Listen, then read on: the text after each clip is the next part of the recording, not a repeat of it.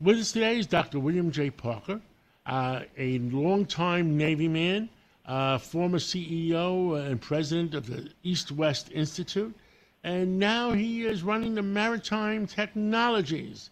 Mr. Parker, Dr. Parker, you're a longtime Navy man.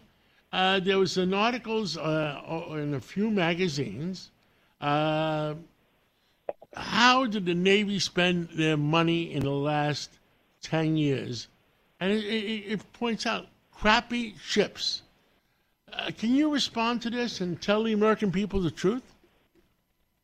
Absolutely. Always tell the American people the truth. And first of all, I would say that I don't represent the Navy, but here's some insights on it. I think that LCS as a big picture is a bit of a distraction over the bigger issue of shipbuilding.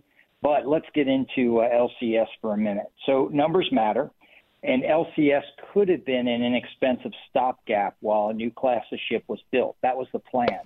More modern than the Arleigh Burke destroyer, which is currently our workhorse. But then the Zumwalt class was cut originally. It was planned to build 32, and then they only built 2 of those that are active today. So what's that do to you? Well, it says that you've got these 14 active and 16 completed LCS, and they had a lot of problems. Part of that was because we built them in 2 shipyards, 2 different classes of ship within the littoral combat system. Part of it was because we tried to slap a whole lot of things on them and make them things that they weren't. But they did have some value. They were able to be a stopgap for some of the while some of the other Arleigh Burkes were built. That said, when you look at the cost of them, they were about 1/3 the cost of a DDG-51. So they cost about $500 million. Arleigh Burke cost about $1.5 billion.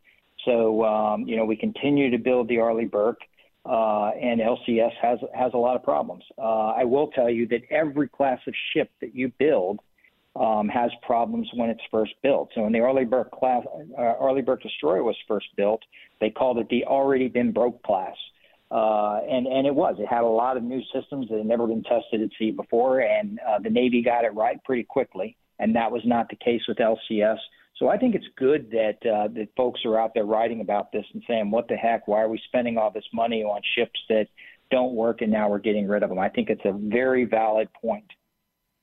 Wow, I mean, and it hasn't made headlines until now. And can any of these ships withstand if the enemy shoots hypersonic missiles at it? Is there a defense against hypersonic missiles yet?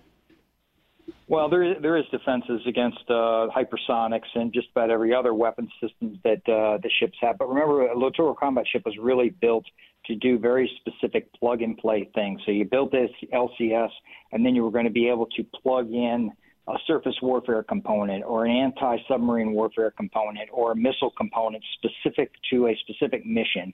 So they were smaller, supposed to be plug-and-play vessels. So numbers matter for sure, but capability matters a whole lot too. And so you have the capability in the Arleigh Burke destroyers. You have the capability for sure also in the Zumwalt class, but they're significantly more expensive. And so there's kind of the trade between the two.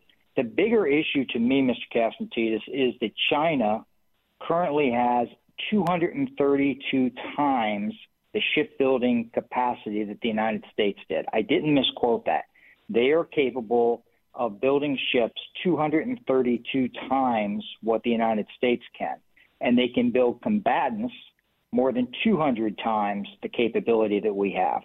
So they have a huge advantage in that capability. And remember, during World War II, a big part of our success was the fact that we were able to build ships. As a matter of fact, we were building Liberty ships at a Liberty ship a day at the peak of the war, a Liberty ship a day.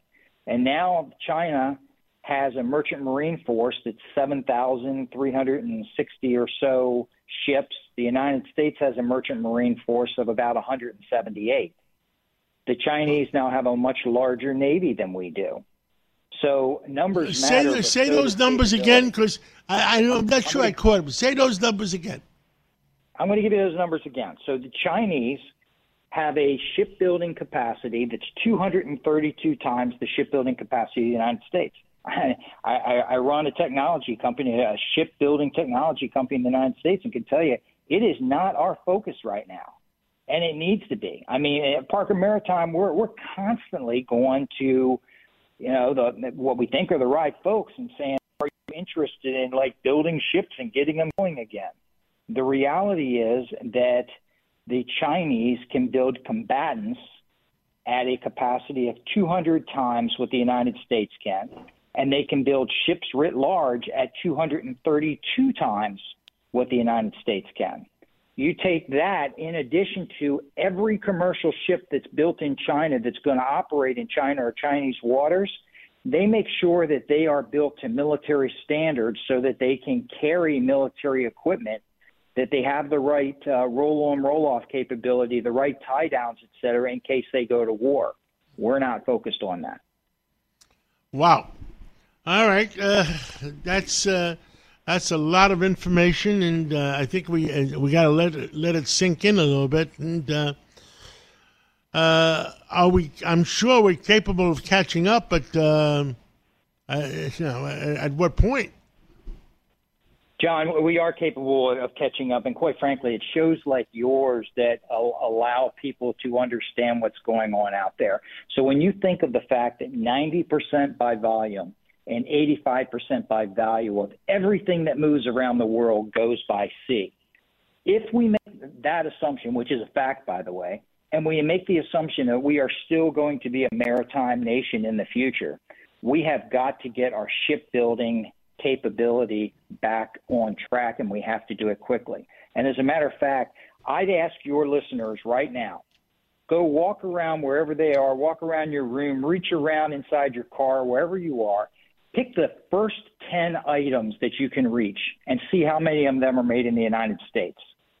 And I think you will be, I would be surprised if more than 2 or 3 of them are.